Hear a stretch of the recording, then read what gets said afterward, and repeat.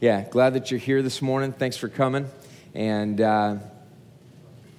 so there's a couple things. One, I need to talk to you real quick about something called Equip. Last year, we hired Matt Baldwin. It's actually not full-time, but he works like he's full-time, so it's a real benefit. Typical church ministry, I guess. But in any case, Matt came on and he said that he wanted to get 5 people into a group called Equip, which is a training course. It's a 1-year intensive discipleship process that runs September through June. And he ended up getting about 20 people to be a part of this, ended up having 2 cohorts of these folks. We were kind of doubtful. We were like, okay, Matt, we'll see what this is like and see what happens. But lo and behold, even through COVID, like they continued to meet on Zoom for a little bit, and then finally were able to get back together again. But these 2 cohorts ended up getting through this process.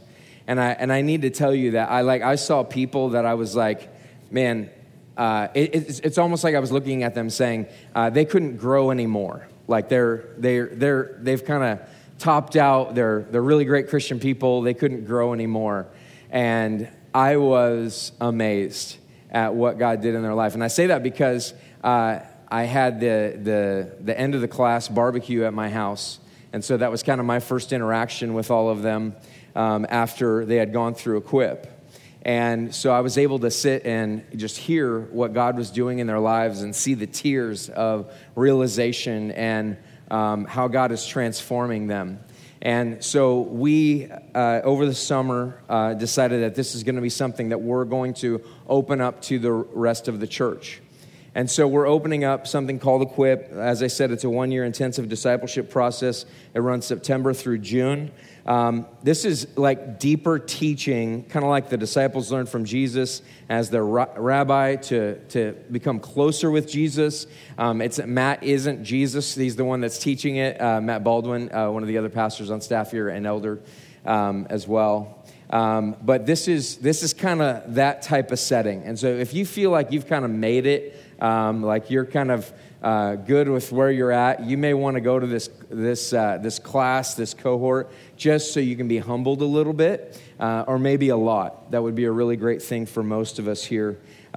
These are small cohorts. It's a way to get involved and to be known by other people. There are other leaders that will be involved with this. We're going to see how many people sign up. I think we have a limited amount that we can take, but we'll see what happens. It meets weekly. It's going to cost you something: time, commitment, money, investment in books and training. The total investment by the time you get done, but to the end of the year, there will be $300 to $400. Some people were able to get it done by buying used books for $125. Many of you know what I'm talking about. You can buy used books, and so that's easy to do. So there is a cost to it. Everyone is welcome to apply. It is an application process. We will talk with you about that. There will be a website coming with the application. You can watch for that. And the first cohort, as I said, is in September, just here next month. And so would love to see you be a part of that. This is also a place where we look to see who's up and coming and how can we implement them in the life of the church and in our city and so forth. So it's a great place to get plugged in so that you can get to know other people and find out where would be the best place for you to serve here at the church. And it may be that there's some type of leadership position that you would have, but we can't promise that. We at least can promise this, that you will know how to lead yourself and then your family, the areas where God has clearly designed you to lead in. And so I want to invite you to that. You'll be able to apply here very shortly, and I believe there should be something on the website now so you can look for that. We're going to be in Luke chapter 7, beginning in verse 36. We're talking about the sinful woman forgiven, and so you can turn there.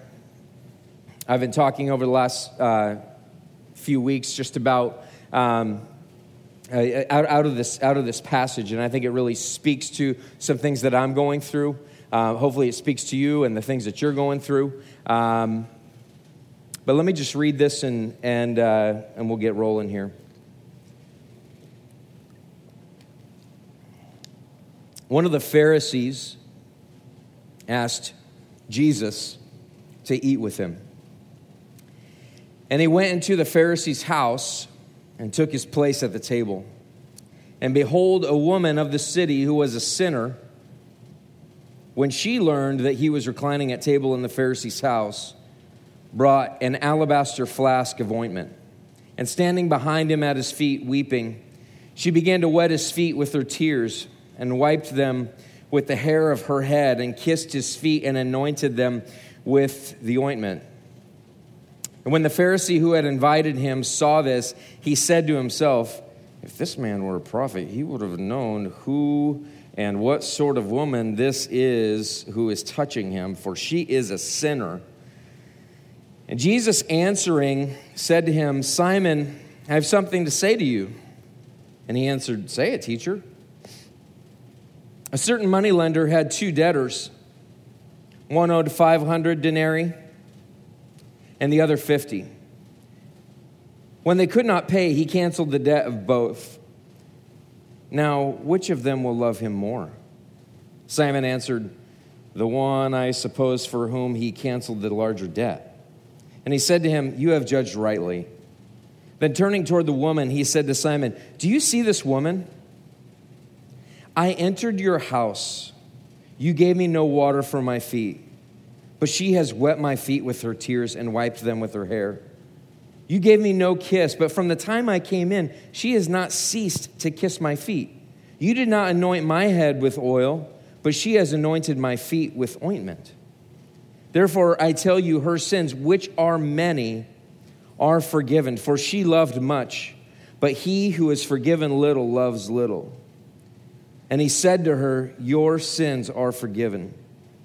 Then those who were at table with him began to say among themselves, who is this who even forgives sins? And he said to the woman, your faith has saved you. Go in peace. I don't know what you think when you read that story, but it feels like a story that feels distant from me. It feels like a story that doesn't resonate with who I am, sadly.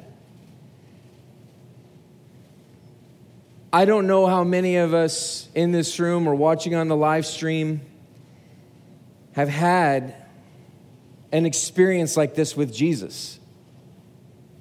And many of you grew up in Christian homes, just like I did. But I just have to wonder, like, how many of us are experiencing Jesus on that level?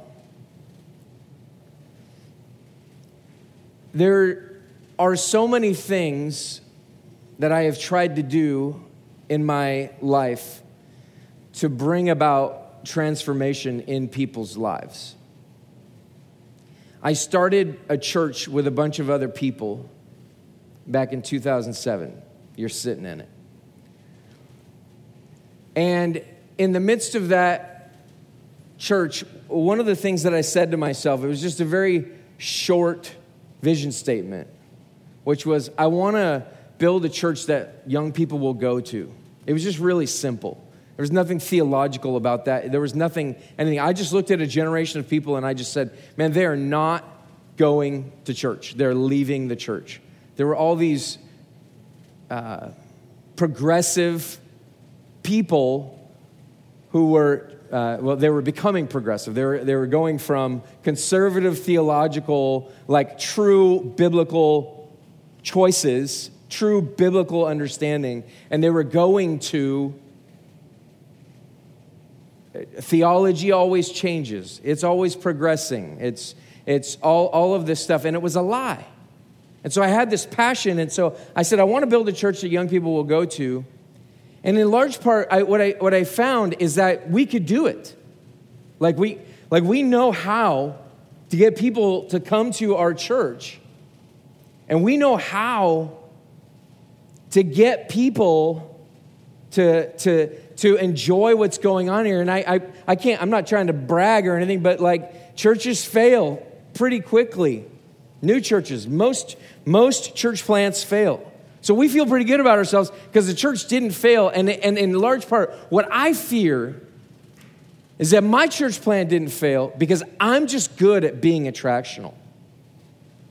But you know what I'm not good at? I'm not good at changing your heart. And I'm not good at changing my heart. I cannot force transformation. I cannot make you do anything for God that God isn't already doing in your life. And the reason I know this is because I can't make me.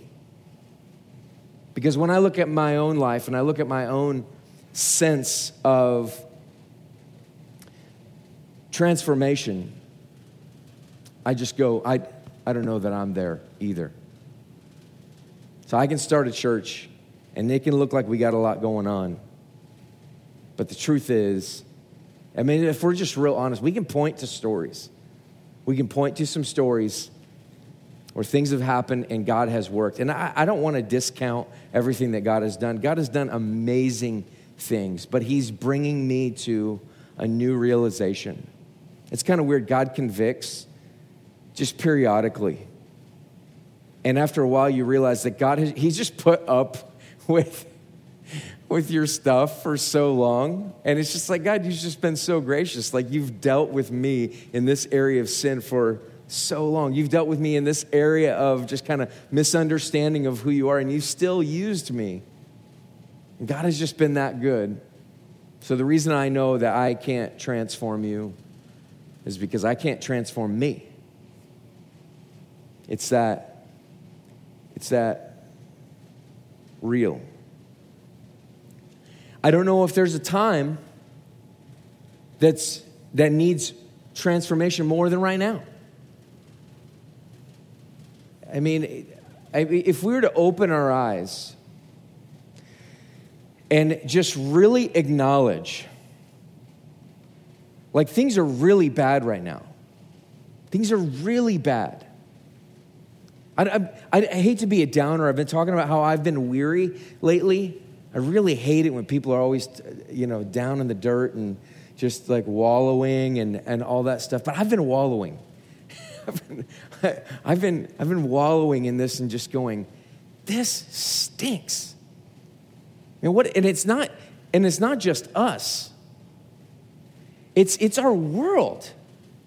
Our world is just in large part just at this it is so angry at each other. I mean, obviously, you got the stuff in Portland that's going on constantly. The riots in Portland, just night after night after night, that going on. You got left versus right, Republican versus Democrat. You've got, I heard about another church has people emailing the pastor all the time. One side's really ticked off because they're making them wear a mask. And the other side's ticked off because there's people in church that are not wearing masks. And both of them are angry at the pastor. And there's people who are leaving and they're saying, you know what, I'm out of here because I didn't like something that you did during COVID or whatever. As if this is something we've ever done before. Like, that's insane. It's just insanity. There are studies that have come out just about the local church and just like how many people have just stopped like attending church during COVID. Like, how many people just don't watch service. I've had multiple people tell me, yeah, I haven't really watched my church's live stream. And they just basically stopped. That was it.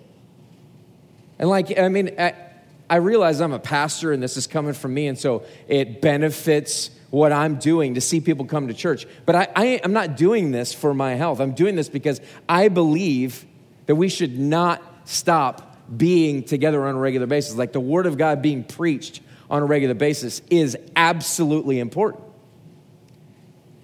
But there's people who just stop. And then I think what it's showing us is this, is that we are seeing what's really beneath the surface. That I can't change you. And all of the worship services and really great musicians and worship leaders, which, by the way, loved worship this morning. All of that does not make a hill of beans when it comes to transforming you and transforming me. That does not work. So let's look at the passage.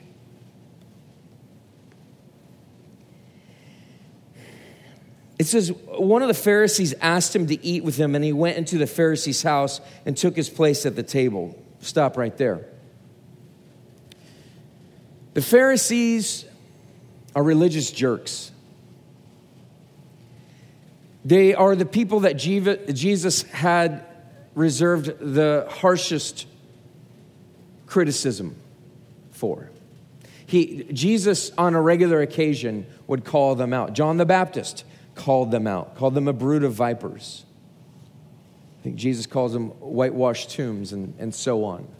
These are people who have all the religious stuff on the outside, and yet their hearts are full of all kinds of junk. And so Jesus has been, and the story right before this tells us about how Jesus has healed all kinds of people. He just had this healing service or something, and he heals all of these people, raises somebody from the dead. I mean, just all kinds of healing going on. And then he turns and he tells John the Baptist's disciples, he says, go back and tell John the Baptist what you saw so that you can tell him that, yes, I am the one to come, basically. So Jesus has just done that. And Luke, the writer of this gospel, he's trying to write an orderly account. He's writing to a friend, and he's saying, I want to write an orderly account. I guess he looked at all the other gospels and he was like, dude, all of these guys, they got their stories mixed up. It's just like, oh, I don't think he did that. That's heresy. But either way, he wanted to write something that was orderly. And his orderly account was showing us something like Jesus did this. And then immediately after that, it looks like what happened was the healing service ends and a Pharisee walks up to him and says, hey, want to come over for dinner? And Jesus is like, all right, sounds good. Which is kind of crazy that the Son of God says, okay, I'll come hang out at your house. And so he does, which is kind of cool. And it says, and behold, a woman of the city who was a sinner, when she learned that he was reclining at table in the Pharisee's house, brought an alabaster flask of ointment. Now, during that day, imagine for a moment, I mean, we don't know exactly, but it would seem like there's a lot of houses. They're right on the street there. There's open air because it's a hot climate. And so the doors are open. And so Jesus has been traveling all over the place. So you hear all these stories about how Jesus is in this house and then people like rush in and no one can get in. And so they cut a hole in the roof. And so people just kind of walk into each other's houses. It's a little bit different than it is today. So people just kind of walk in because they want to be near Jesus. They want to be by him. Here's this great rabbi who's teaching. And so this woman walks in. And if you notice here for just a second, that it says, and behold, a woman of the city who was a sinner. She was a sinner. Now, it's kind of weird that it points that out. But Luke wants us to know something, that she was a sinner and everybody knew it. It was clear. She's a sinner to a degree that many people aren't. She is somebody who is probably a prostitute. In fact, most commentators, people like that, smart people who read and so forth, believe that Luke is saying that because he's saying she's a prostitute. She's at least a very immoral person, and people know this. So when she hears that he's having dinner with the Pharisee, she says, I know what I'm going to do. I'm going to grab a bottle of my ointment. My wife loves that word ointment. It's just kind of gross a little bit, but it's really not an ointment. It's like a perfumed oil. And so she grabs this and she goes into the house.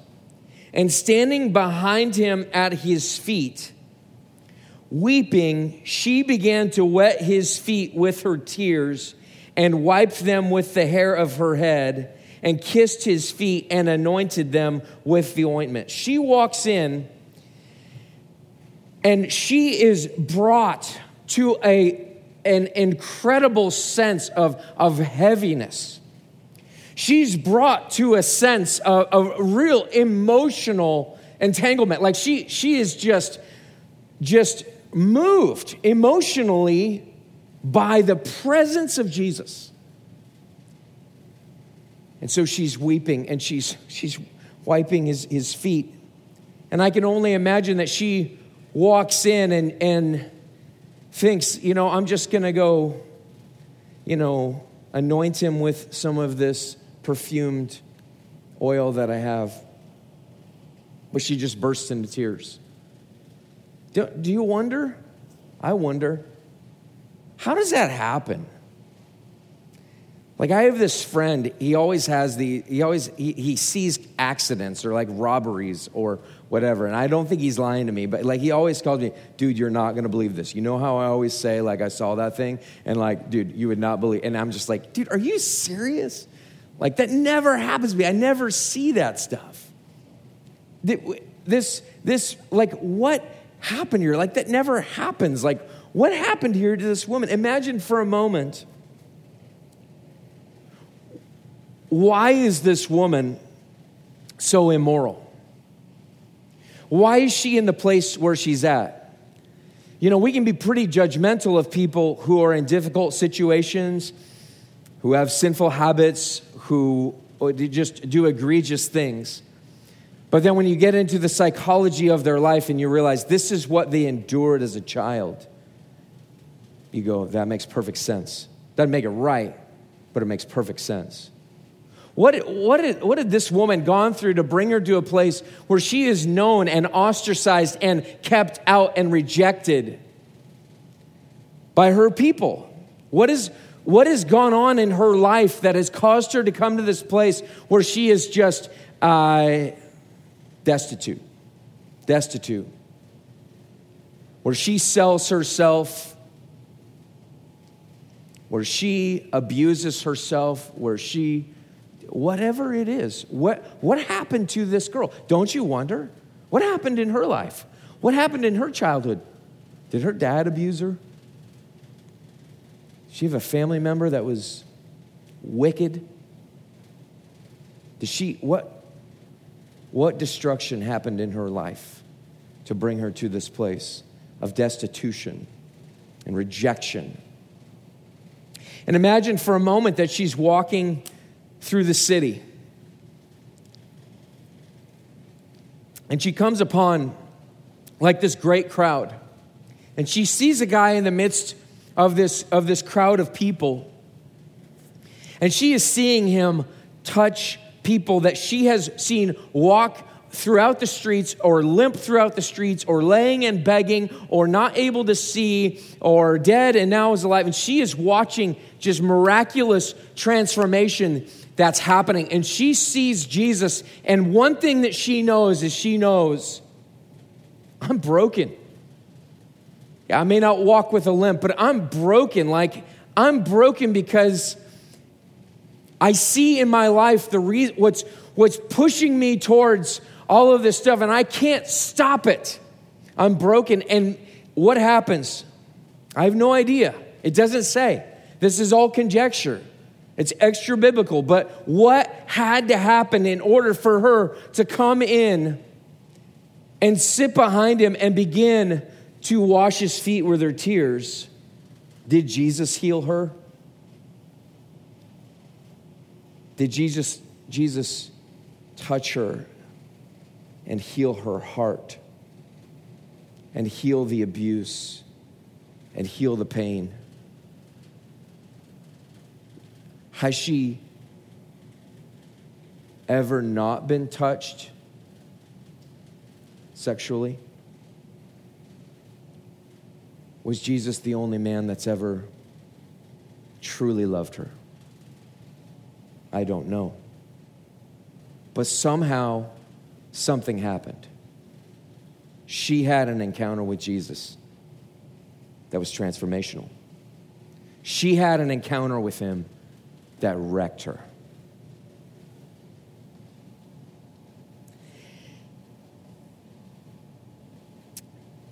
Now, when the Pharisee who had invited him saw this, he said to himself, if this man were a prophet, he would have known who and what sort of woman this is who is touching him, for she is a sinner.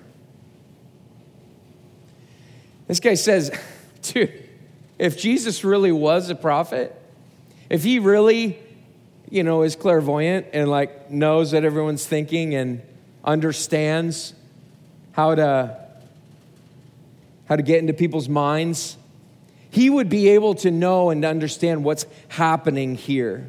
That this woman is a sinner and she has no business touching this man. And in fact, his thought that he would have known what sort of woman this is who is touching him. The word touching there has immoral connotations. It was immoral for her to touch him. It was further immoral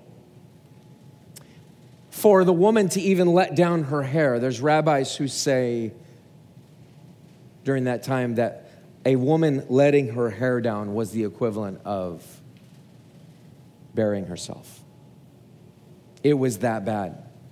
She comes into the room and she bears herself, in a sense.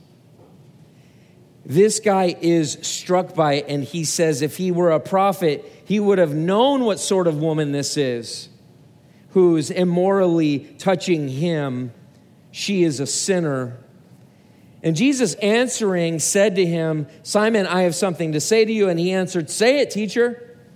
And there's little respect here. There's not a lot of respect when he says, say it. Go ahead. Talk. Here's Jesus, a rabbi, and he's kind of gruff with him. And Jesus tells this story. He says, a certain moneylender had two debtors. One owed 500 denarii and the other 50. When they could not pay, he canceled the debt of both. Now, which of them will love him more? So Jesus begins to tell a story. In fact, let me finish that because I need to get to the end of this.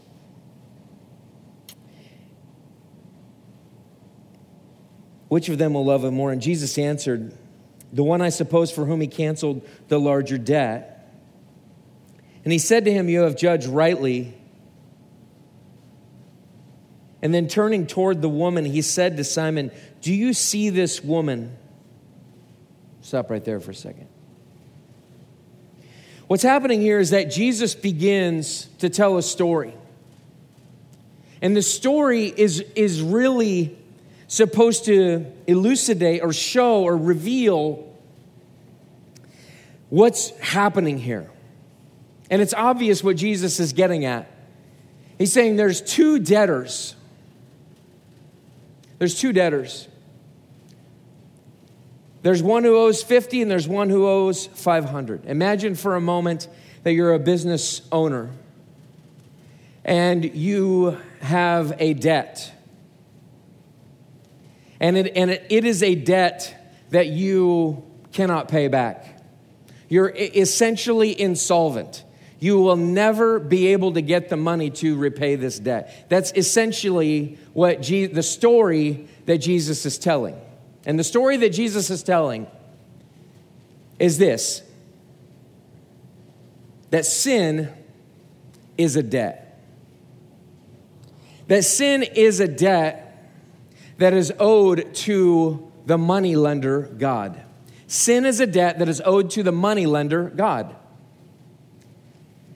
There's something else that Jesus says that's kind of interesting, And that is that one of those sinners, one of those debtors, owes way more than the other debtor. Like Jesus essentially says, like there really are big sinners, and then there's some people that haven't sinned that much. He's essentially kind of building up this Pharisee, and he's kind of saying to him, see, she's a great sinner, and she's been forgiven. In fact, Jesus says in there, for her sins, which are many, are forgiven, for she loved much. Jesus even acknowledges the fact that she has so much sin in her life. It is such an insurmountable debt. She does not think she will ever, there's no way that she could possibly think that she could ever take any of those experiences back. There's no way that she could ever dig herself out of this hole. She sees and she knows and she understands that she has such an amazing debt that she could never pay it back. See, there's a debt here that Jesus is revealing to us, which is sin. And he is saying this, that sin is a debt that you do not have currency for. It is in a completely different currency. It is completely different. And I think about this for a moment.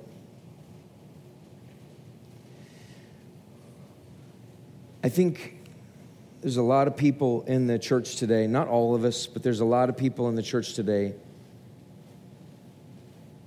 that feel like, I got some debts. I got some stuff, but it's not that bad. And sometimes we can think to ourselves, I know how I'll repay it. We forget that it's in a currency that is nothing that we have. There's nothing that we could sell to pay for this. There's nothing that we could do. But we try and we try and we try. And we try to do it with full church services. And we try to do it with service toward God. We try to do it with, in some way, we have a level that we believe that somehow I will pay God back for my debt, which is not many. I will pay God back with my service, or whatever our line is. I'll pay God back with church attendance. I'll pay God back, I'll pay God back, I'll pay God back. But I got to tell you that I think that what's happening during COVID here is that COVID is exposing the reality of that thought process that says, I will repay God. COVID is revealing our lack of love for God. COVID is revealing how much we really hate our brother. How much we really hate the other side of the political spectrum. How much we really are disrespectful towards our leaders by sending ridiculous emails. And by the way, I haven't gotten one. I asked my staff, have we gotten any of these emails? So praise God for that. There's no punks here. Maybe you got the wrong email address. Who knows? I'd love to fight with you, though. No, I'm kidding. Anyway, that's my problem. COVID's revealing something about you and me. It's revealing that we're not as committed to Jesus as we thought we were. COVID's revealing that we're really not on track with who he is and what he's doing and how he's doing it. we think on some level that there's a debt that we can repay, and we forget something. We forget that here is this woman who's been absolutely transformed. Something has happened in her life that has meant personal transformation for her. And she is as sinful as the day is long, as the year is long, as eternity is long. She is sinful, sinful, sinful. And this guy who's been in church since he was a fetus,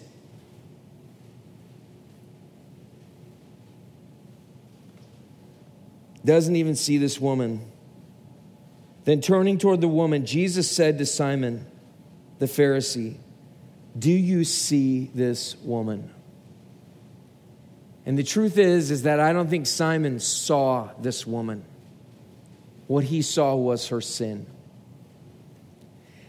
And Jesus is saying to this guy who's supposed to have compassion, the Pharisee should know about the Lord and his compassion, that he's abounding in steadfast love, that he's amazing towards his people. The Pharisee should know this. And Jesus says, "Simon, do you see this woman? Do you see her?" And Simon doesn't see her. He sees her sin. See, that's something about those of us who think that we don't have a debt to repay. Those of us who don't really take that into account. We don't see people oftentimes. We see their sin. But Jesus sees her. He says, "I entered your house. You gave me no water for my feet." Why is that important? It's important because the customary thing to do, especially for a local dignitary like a rabbi, would have been to pull out all the stops and be incredibly gracious to him, wash his feet. "Are you comfortable? Can I get you something to drink?" "What? Yeah, thanks so much for coming. So tell me about, what?" That's not the way this went. He walks in and it's gruff. He's like, "Yeah, you can sit there." It's an adversarial relationship. There's no love for Jesus. "You gave me no water for my feet, but she has wet my feet with her tears and wiped them with her hair." Jesus sees her. He sees what's going on. "You did not anoint my head with oil." This oil would have been olive oil. It would have been customary for you to put a little bit of oil. I mean, that feels awkward to me. And then I got greasy hair, and that's just weird. But olive oil is cheap. It wouldn't have cost anything. There's a contrast here. "You did not anoint my head with cheap olive oil, but she has anointed my feet with expensive perfume."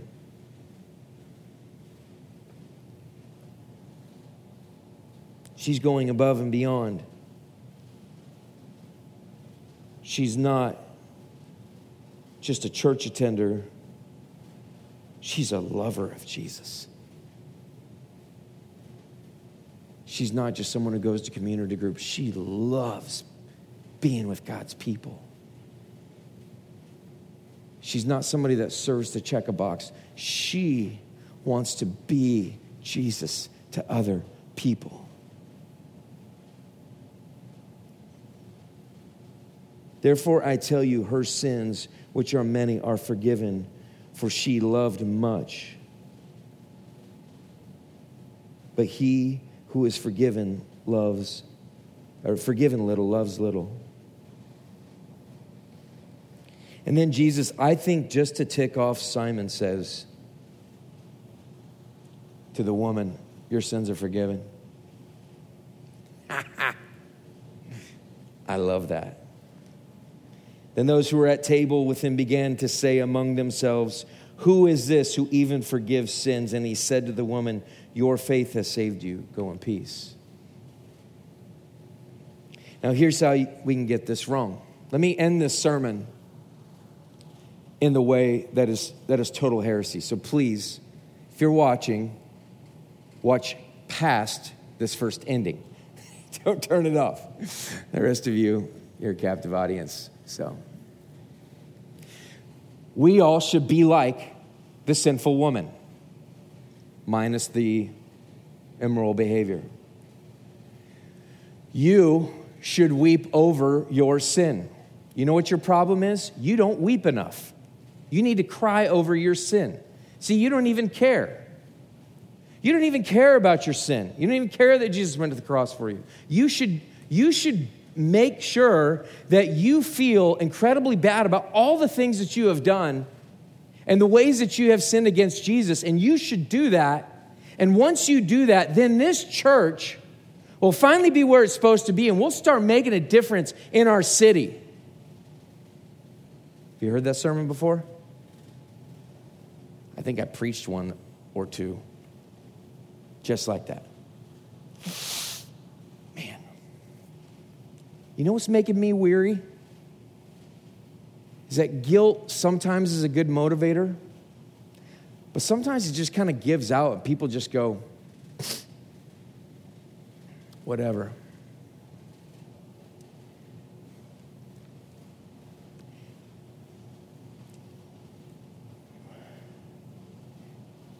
Guilt motivates people to do things, but it doesn't motivate them to do it from the heart.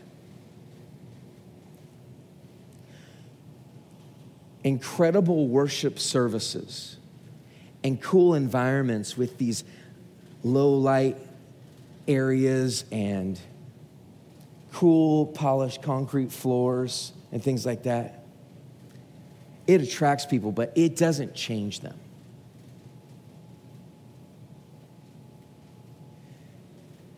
See, where we get this wrong is we say, if I love Jesus like this, then he will transform me. If I love Jesus, if I could just muster, if I could just get it together, if I could just make it happen, then everything would change and we would be in a different place if I could make this happen. But that's not the way that this went. See, the way that this went was that God had forgiven her. It had already happened. It was already there.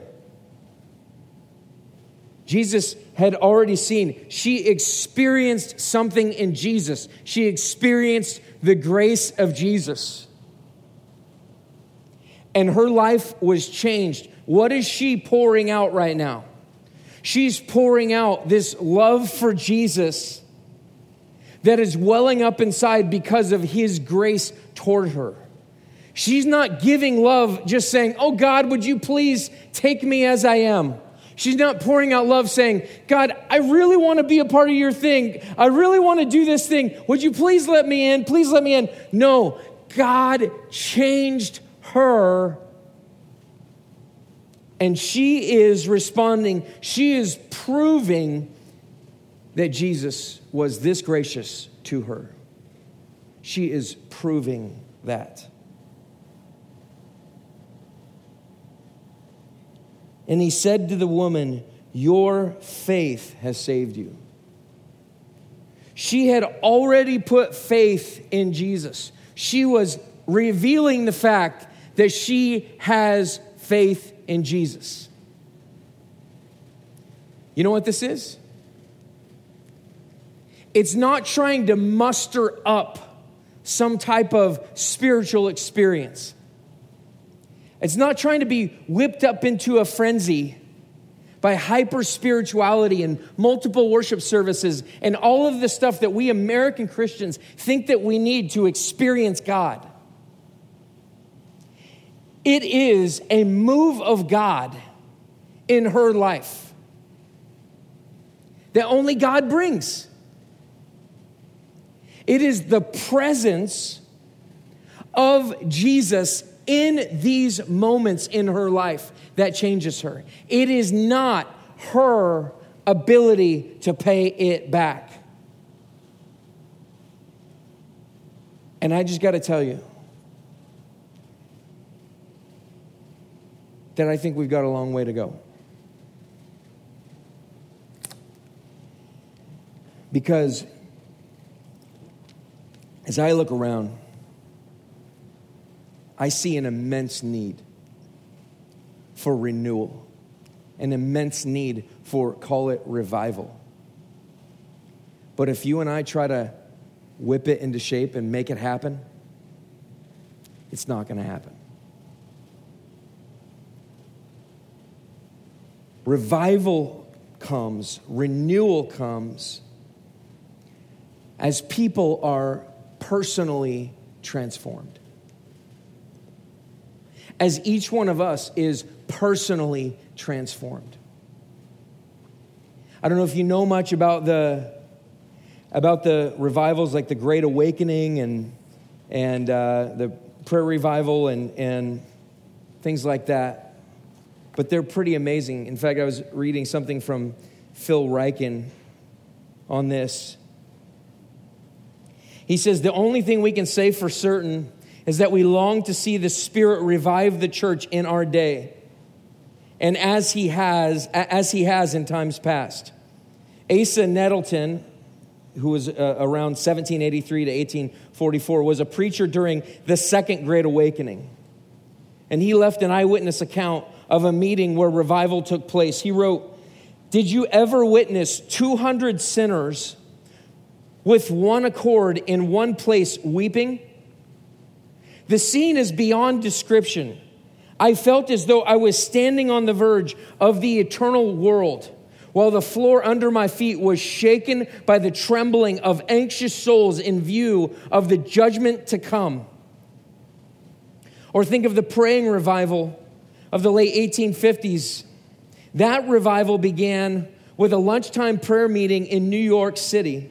The first week, 6 people came. The next week, 20 turned out. 6 months later, 10,000 businessmen were meeting for prayer. Similar meetings were held in more than 1,000 towns and cities east of the Mississippi River. Christians who lived through the great movement of God said it was as if the Spirit of God was hovering over the eastern seaboard, according to one account. Those on ships approaching the East Coast at times felt a solemn, holy influence, even hundreds of miles from land. Revival began on one ship before it reached the coast. People on board began to feel the presence of God and a sense of their own sinfulness. The Holy Spirit convicted them, and they began to pray. As the ship neared the harbor, the captain signaled, "Send a minister."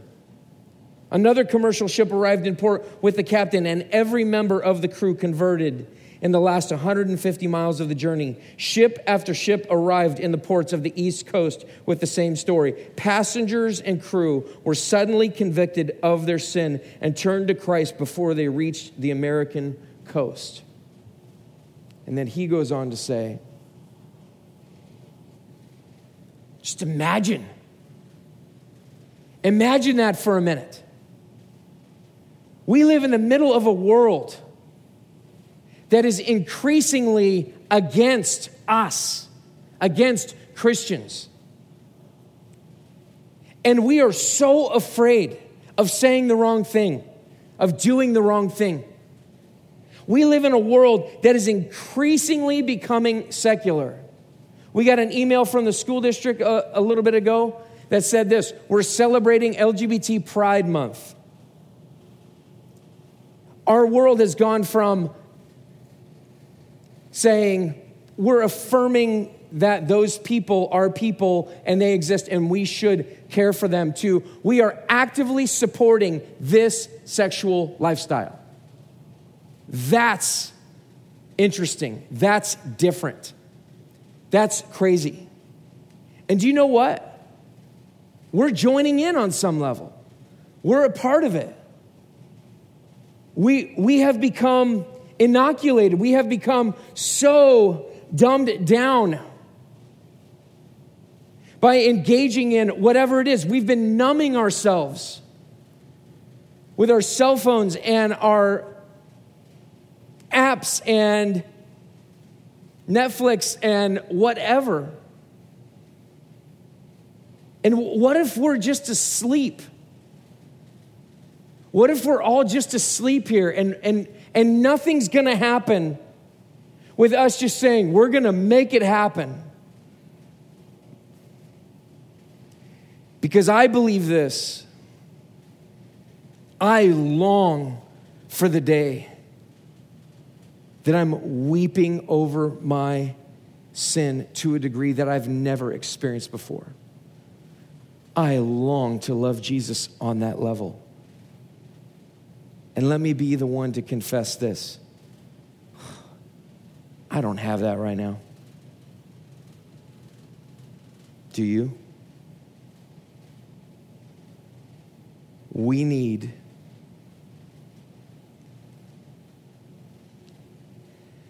revival. We need conviction of sin that is so great that it brings us to our knees at the feet of Jesus. And we bless him with the expensive perfume of our lives that we pour out on his body, which is his church. And that people begin to see that there is something that's going on in us personally. It has to begin with personal renewal. And guys, I don't think we've prayed enough. I absolutely know we haven't prayed enough. Do you want to play church and act like you're not that sinful?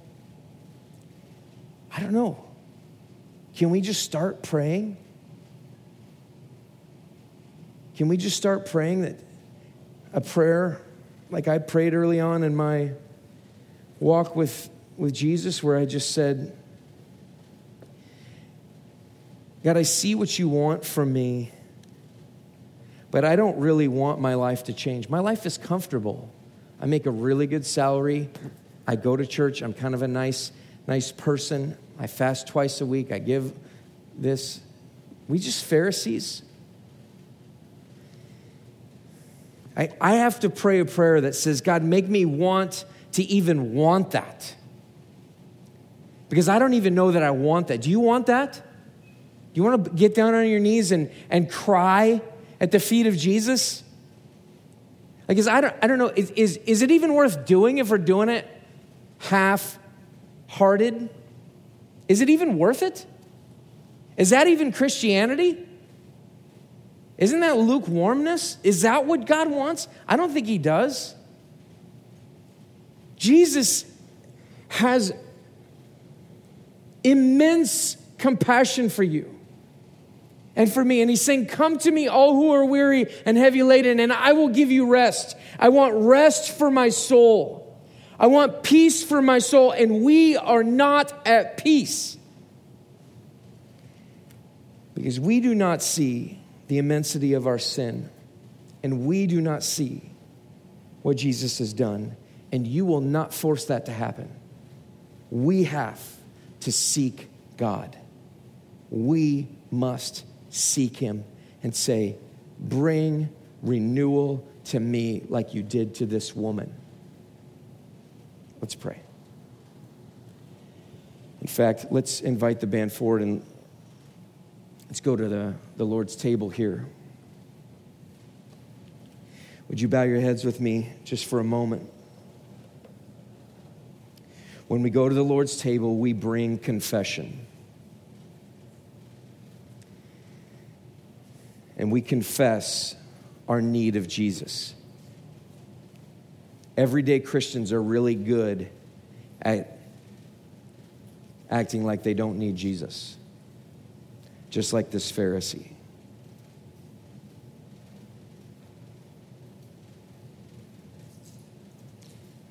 Would you just pray this?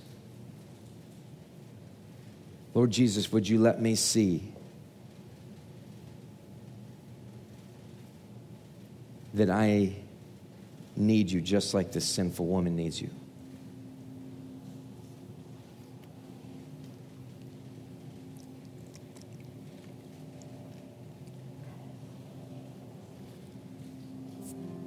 Some of us need repentance. All of us need repentance, but some of us need repentance in specific areas.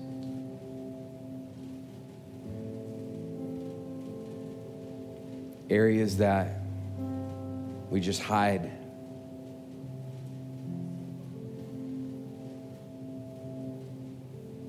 I want you to confess that to Jesus right now.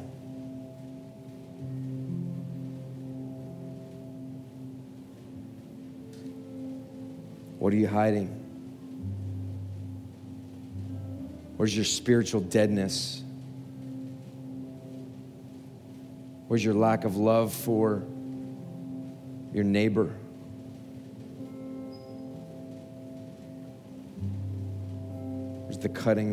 Where was the cutting remark that you made this week? Either in person or on Facebook or wherever.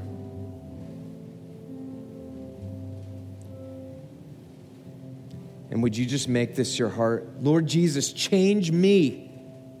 God, this church isn't going to change me. This worship isn't going to change me. My efforts aren't going to change me. But God, I'm hoping in you. I'm trusting in you. Would you change me? Would you make me new? Would you change me from the inside out? I cannot do it on my own. Would you make that your prayer? God, change me.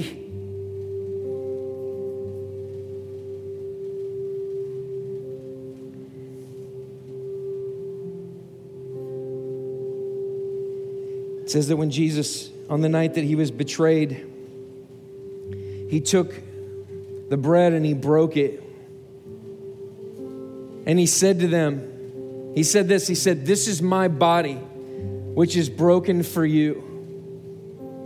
I gave it up for you. Do this in remembrance of me." Let's partake of the bread.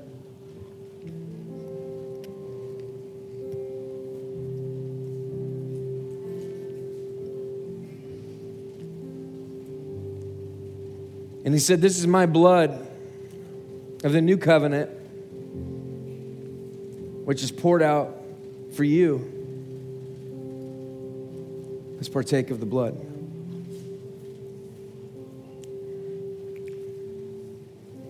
Lord Jesus, would you supernaturally change us? God, would we start praying for your renewal in our hearts? Lord God, would you renew our hearts? Or would we just start asking? Would we just start praying?